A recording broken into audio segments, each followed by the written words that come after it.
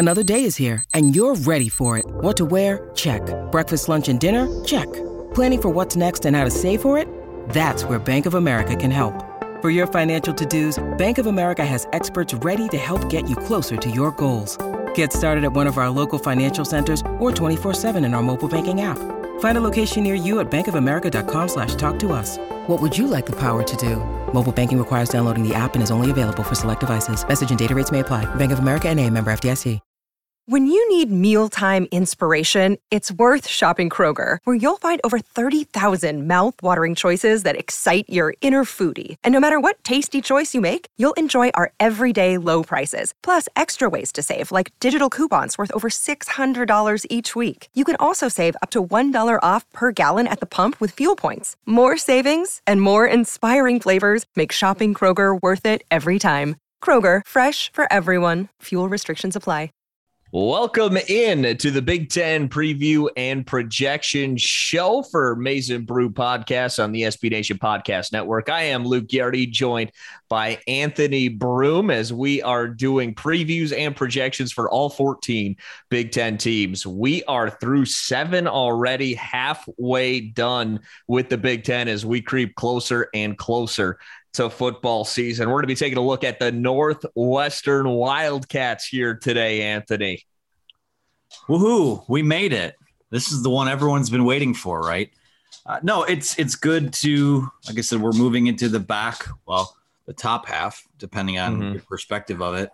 We've done half of the Big Ten so far. Like we said before, what we're going to do is we're going to do Michigan last. We'll reveal what order Michigan placed in terms of where you guys voted them in the episode before we should do Michigan. We're doing Michigan last.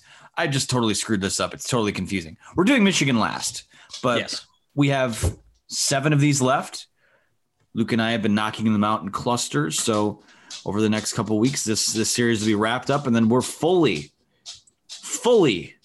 into Michigan preseason talk. So happy for that. Happy to be here and excited ? To talk about the Northwestern Wildcats. This is an interesting. So we are, as of recording this, actually 32 days away from the start of the first college football Saturday. So Michigan's first game about 32 days, and as we're recording, 15 hours away. So looking forward to that. But that first college football Saturday, man, going to be a whole lot of fun. And for Northwestern, a lot of people are liking this Wildcats team. Obviously, 7-2 last year, Big Ten championship game appearance after winning the West. They lost a pretty hard-fought game, 22-10 to Ohio State, a little bit closer than that score indicated. And Anthony, looking back at the last 5 seasons, man, and I know they play in the Big Ten West and everyone's got their feelings about the Big Ten West, although, you take a look at it, been actually a little bit strong, at least in the top part of this, but 36-25 in the last 5 years, including a 10-win season back in 2017. So Northwestern even they kind of fall by the wayside a little bit when you look at the Big Ten West. Everyone talks about Wisconsin. Everyone talks about Iowa, but Northwestern's had a pretty strong run in the last 5 years.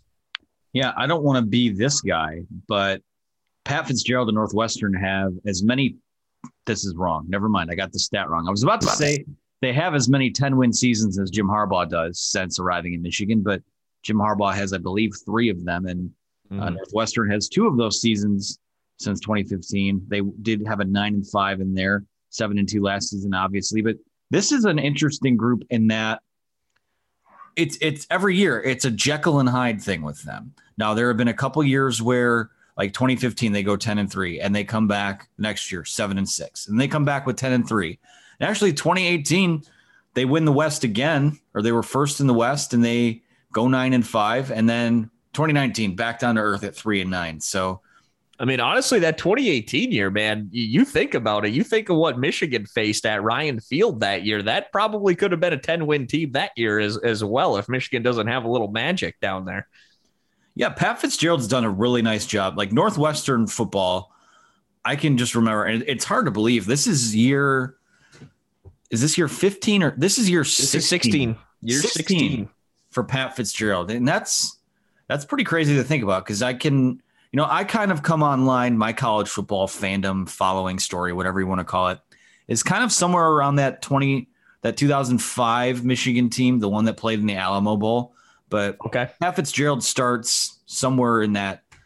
He starts in 2006 and has a rough go of it early on, but year 3 wins 9 games, wins 8 games the year after that in 2009. So this has been a guy who has taken essentially, I mean, what Northwestern is basically is Vanderbilt of the North, and turned them into, at the very least, a program that is a thorn in the side of teams in the Big Ten West. And they've won the West 2 out of the last 3 years, which that's a big deal for them. And their facilities are upgraded there. I don't know if anyone's driven by their new football facility in, just north of Chicago.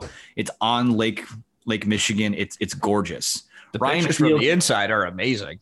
Yeah. Ryan Field is what it is. It's typically an extra home game for, the Michigans and the Ohio States of the world. The one time I have seen a game there, it was Northwestern against Ohio State in 2019, which was a bloodbath. And there were Ohio State fans everywhere. But yeah, this is a program that is, like I said, I looked at that score 52-3. You saw a good one there. My goodness. That's a story for another day. Riding the whatever it is, the red line, take it to the purple line up to Evanston, and it's just surrounded by Buckeye fans. So Oof. that was a formative experience for me. But that one health probably feels like it felt like it. I don't want to go too much into if we start recollecting that story. I had a good time. I like that school. I like Northwestern, I should say, not the other school. I like spending time in Chicago, but yeah, this is a program that I think what they've proven is they have a little bit of staying power. It's not like Illinois where maybe one year they could come up and finish second or third in the West. Like this team since 2015 has finished either first or second, I think 4 times here in the last 6 years. And the years they haven't, they finished 4th. And 2019, they were probably the worst team in the Big Ten, not named Rutgers. They went 1-8 in the conference and were 7th in the West Division, but they bounced right back, a couple tweaks here and there, and they're right back in the mix the year after that. So relatively speaking, pretty remarkable run for Pat Fitzgerald at Northwestern. Yeah, I mean, 106-81 overall in 15 years. I mean, that's pretty dang good, for that program. And we understand, what some of their limitations are, but he has been incredible there. Obviously, I don't even know if we call him underrated though, because I feel like everyone properly rates him as one of the best coaches in the country. Yeah, that's where I'm at as well. This year, though, I feel like there seems to be a lot of hype surrounding this Northwestern team, and I'm not sure how much of it is warranted. Like, it was a good year last year, but they're losing quite a bit. Only 8 returning starters, 4 on each side of the football. This according to Phil Steele. But you lose your quarterback, Peyton Ramsey, and he had a good year last year, completed 61% of his passes, threw for over 1,700 yards, 12 touchdowns, 8 interceptions. You also lose your top 4 receivers in terms of receiving yards and touchdown production. That's going to be tough to replace here. Top 4 receivers, your top 2 tacklers on defense. They're losing quite a bit here. Yeah, I'm not crazy about this group. You lose Greg Newsome, who was a first-round pick at cornerback. You lose Patty Fisher. Peyton Ramsey, I should say, was a pretty a stabilizing presence for them at quarterback. I can't say he was a star, but the year before that, 2019, like I said, they were terrible. And I know Ryan Helinski comes in now from, I believe he was a South Carolina transfer, a guy who started, I believe, as a true freshman there and has some experience. So they've kind of become an interesting, the top 2 quarterbacks on their depth chart, according to the Athlon preview that I've been pouring over, is Ryan Helinski and Hunter Johnson. Both those guys didn't start their careers at Northwestern. So for as much talk as, again, not turning this into a Michigan thing, but transfer quarterbacks are kind of the new hotness in college football, in that guys want to play and programs want those guys so they can stabilize their situation. So yeah, I just think, another guy, Rashawn Slater, first round pick, someone who there were draft evaluators who felt like he and Penei Sewell were kind of 1A and 1B right at the top of the board there. So they lose a lot of. Look, Rashawn Slater I don't think played many career games even for Northwestern. I think he got 3 or 4 career games under his belt. Slater, I don't have that pulled up in front of me. I feel like he was around a little more. Well, he was an opt-out last year, I believe. He didn't play last year. So, yeah, I mean, that was a guy who the pre-draft process was really good to him. And even, I was actually, as we sit here and record this, it's Monday, the August 2nd. We're in August now. Rashawn Slater's having a really good camp with the Chargers, which you would hope he was their first round pick, but that's a guy. I'll amend that. He's played in a lot of games. I was going to say that didn't seem right. I know he didn't play last year, but he. I think my memory had just jogged something different. He played in a lot of games his first 3 years there. Yeah. Well, like I said, he's a big part. He's going to be a plug and play starter at the NFL level, maybe a Pro Bowler as soon as year 1. So, and when you look at what their offensive line brings back, I can't say I'm not crazy about it, but you lose a guy like that. You lose a guy like Newsome from the back end of your defense. Mm-hmm. I don't know if either of the quarterbacks on their roster are as good as what Peyton Ramsey gave them. So they lose a lot, but Pat Fitzgerald has taken teams that don't look sexy on paper. I mean, Northwestern football inherently does not look sexy on paper in any aspect and just kind of finds a way. I don't know. When I look at the schedule that they have this year, and we'll get into that soon, there are a lot of coin flip games, and some of that may be how we feel about the teams on the schedule. Some of it may be the questions we have about Northwestern, but what they do have on their roster still is a couple guys like Brandon Joseph. They have I don't even know how to pronounce the left tackle's name. Skoronski, Peter Skoronski. Yeah, he was a second team All Big Ten last year. I mean, and he was the number 3 overall tackle in the 2020 recruiting class. That's a pretty good get for a school like that. So for him to be back is huge. He'll be a true sophomore this year. Other than that, I do wonder what happened with Helinski last year because he didn't really play. I think he played in like 2 or 3 games after a pretty strong freshman year. Threw for 2,300 yards, 11 touchdowns, and 5 interceptions in 11 games in 2019. Well, South Carolina football is weird. So So I mean, I think there is some upside there potentially for Northwestern. Cam Porter coming back, he averaged 4.1 yards per carry and had 5 touchdowns. I mean, they weren't really. Rushing the football, it wasn't really much for Northwestern last year. Even Hunter Johnson, I mean, I don't think he's going to win the job, but I'm pretty sure he was a 5-star guy at Clemson, like the guy before Trevor Lawrence. Like maybe this guy is the next big thing, and it wound up being Trevor Lawrence is here. So there are some really interesting pieces here. I look over the roster and I don't see, like, spoiler alert, I don't think this is the team to beat in the Big Ten West. I think a couple of the teams that we've talked about already, I might give the nod over them, but there are still. Defensively, like this is where a program that hangs its hat on its defense. So they were 5th in scoring last year nationally, 46th in rush defense, 19th in passing, 22nd overall in total defense, and they were +4 turnover margin for the year. So plays good defense, comes out on the right side of the turnover battle. Can't really hate that. That's just kind of been Pat Fitzgerald demo his entire career. I feel like, play good defense, win the turnover battle, play that field position game, Yeah. And there was, like I said, this team, it's crazy. Like, they didn't have a great offense. They were 93rd in total offense in the country.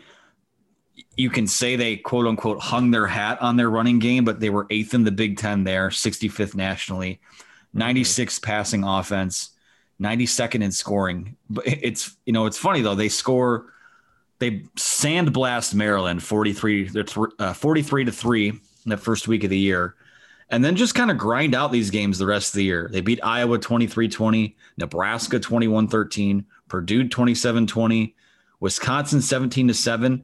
The most mind-boggling loss of the year for them is one we talked about in a previous show, going to Michigan State and losing 29-20. But you beat Illinois 28-10. You lose to Ohio State. It was only 22-10. I mean, Michigan fans would kill for an effort like that right now. And then you go and you beat Auburn in the bowl game by 2 scores, 35-19. So not really anything sexy offensively. Again, these are really kind of throwback box scores in your 23-20 wins, your 21-13. This is a team, we always talk about how in modern college football, you have to score points. It's an arms race. You have to be up tempo. You have to basically play basketball on grass. And Northwestern is like, nope, we're going to win like teams won in 1985. And it worked for them. That's a frustrating opponent to go up against at the end of the day, man. Oh God, yeah. I mean, we can base it like the difference between Justin Fields being a New York Jet and being a Chicago Bear is probably what the Northwestern defense did to Ohio State in the Big Ten title game. That I know that kind of threw a lot of people off. And I think after that, despite even what Fields did against, he comes back and does what he did against Clemson. And right. Yeah, I think it was the Indiana game and the Northwestern game that really kind of, for some reason, derailed Justin Fields. But especially seeing what he did against Brent Venables' defense in that semifinal, weird to me. But we're not the ones making the decision. Also worth noting too, Mike Hankwitz, long-time defensive coordinator, did retire. Jim O'Neill replaces him. So I don't think what they want to do defensively is going to change all that much, but it will be worth keeping an eye on how they do under a new defensive coordinator. Pat Fitzgerald is the head coach, but he has, being a former, standout defensive player, he's got an idea of the type of defense he wants to play, you know, at the end of the day. Taking a look at this schedule, Phil Steele's got it ranked as the number 66 toughest schedule in the country. Relatively easy non-conference schedule, home to Indiana State week 2, at Duke week 3, and home to Ohio in week 4. Then obviously playing the Big Ten West schedule. Crossover games are at Michigan, home to Rutgers, and they are they open against Michigan State. Michigan State, yeah, I just missed that. Yeah, home to Michigan State. So relatively not bad crossover games here. With the Vegas over under at 6.5. That is man. Vegas knows. That number seems spot on, man. That number seems so spot on. Vegas always knows, man. It's so difficult. So I'll just go through it game by game here. I think Michigan State, oh man, this is so tough because Northwestern isn't as good as they were last year. Michigan State, like we talked about in that preview, is probably going to be better than they were last year. And I'm worried about inexperience in that first game, Oh, I think Northwestern probably has a little bit better of a roster, but let's just count wins. Indiana State win at Duke. Toss up, coin flip. I feel like let's count. They've struggled against Duke a little bit. It's 2017 and 2018. They lost to Duke 41-17 and 21-7. And Big Ten teams, namely in the West, have a way about pooping their pants in non-conference games. Mm-hmm. So I don't know. Indiana State win. Ohio win. At Nebraska. Nebraska's a dub for me. You think that's a dub? I don't like that Nebraska team. We went over that. You can check out our show. Home against Rutgers. I would think that's probably a win. So I've got 3 for sure so far. I don't think they'll beat Michigan. I don't think they'll beat Minnesota. I don't think they'll beat Minnesota or Iowa. You know what? They'll win their last 2. So I got Illinois, Purdue as wins. Rutgers is a win. Nebraska is a win. I'm at 4. Ohio and Indiana State. I like the over 6.5 because I think they can get one of those remaining, especially if Felinski is anything like he was his freshman year at South Carolina. They have an all Big Ten offensive tackle. They've got Brandon Joseph, who was Big Ten first or preseason Big Ten first team, according to Phil Steele, 6 interceptions in 2020. They got enough to get 7 wins. And that's been their thing. 7-6 in 2016, 10-3 in 2017, 9-5 in 2018, and 7-2 last year. Pat Fitzgerald finds a way. They get 7 wins this year. I want to deviate from you. I really do. But I'm thinking I'm with you. I'm going to take 7-5. I'll take the over. I like Helinski. I like Mike Bajakian, who's their offensive coordinator. I believe a CMU guy. So shout out to him. Fire up chips. Fire up. What else here? Cam Porter. That's a guy to look at running back. He ran for 301 yards and 4 touchdowns in the last 3 games of the year. We know that they're going to want to run the football. So yeah, I'm going over. This is the one I probably feel least confident about because, you could see, I don't know. We'll see. I'm going to take the over. I'm going to agree with you. I'm not confident in it. I think they could lose their home opener against Michigan State. I think they could go to Duke and lose. Mm-hmm. I think they could lose at Nebraska. That might be the coin flip game that determines over under for how this team winds up going. But here's an interesting trend. You can't They're really just always there. You can't turnovers year to year. You can't. It's just not a thing that you can predict. But since 2014, they've only had 1 year where they were minus in turnover differential. That's kind of astonishing. They're consistent. They're talented. They're well coached. They're always there.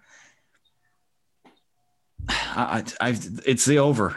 They're probably going 7-5. I don't expect them to win the West, but they're going to push someone. And if they can go to Wisconsin, like if they win at Wisconsin, you set yourself up to win those last 2 games of the year. Maybe you do go back to Indy. We'll see, which would be 3 out of 4 years for them, which is crazy to think about. But they're going to be there. They're going to be a factor.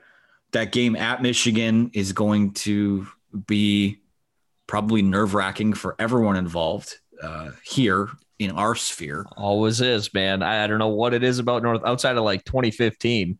Just seems to be a tough game, Yeah, I mean you also get lucky. You miss Ohio State and Penn State. You don't have to worry about playing them. It's a favorable schedule for an inexperienced team. Yeah, and they've got, again, they're inexperienced now, but a lot of these guys, because you have so few starters coming back on both sides of the ball, a lot of guys will be there in 2022 as well. So maybe you're looking at a type of year that's a springboard year into maybe really being a good team in 2022. But yeah, I think this is probably a bowl team. 6-6, 7-5 for betting purposes. I'll take the over. Yeah. Does that number feel spot on, man? Vegas, it's frightening how accurate it is. But it looks too perfect. So that's our Northwestern Wildcats preview and projections for 2021. Our 8th episode, 8th team that we have looked at. You can check out our other 7 wherever you get your podcasts as well. Anthony, let them know all the details, my man. Yeah, you can find our podcast on Apple, Google, Spotify, Stitcher. There is, if you don't know how to do that or how to get our podcast, there's a nice little how-to guide that is now pinned on the front page of maizenbrew.com. So I'm assuming you know how to do that because you're here, you're listening to us. But if you have a dad who's like, oh, what's podcasts? How much does that cost? Or do I have to pay extra for it? Those type of dad questions you get. We're here for that. We have a guy. Obviously, it's completely free. Also, check out the YouTube channel. Send your money to @Luke-Giardi on Venmo. Yeah, you could do that as well. We could start throwing that into the pitches here at the end. But you can follow me on Twitter @Anthony T. Broom. Follow the website @MaizenBrew. We're Maizen. Just type in Maizen Brew in the search bar of any website you're on. Now, for some websites, you might not find what you're looking for, but give us a shot. We're probably on whatever social network you are. So give us a shot. Thanks for listening. Yep. Subscribe, rate, leave reviews, do all that good jazz. You can find me on Twitter @Luke-Giardi, LUKEGHIARDI, with our look at Northwestern there. Make sure to check out the next episode as well when we take a look at the Iowa Hawkeyes. For Anthony Broom, I'm Luke Giardi, and we'll see you on the next Big Ten Previews and Projection Show.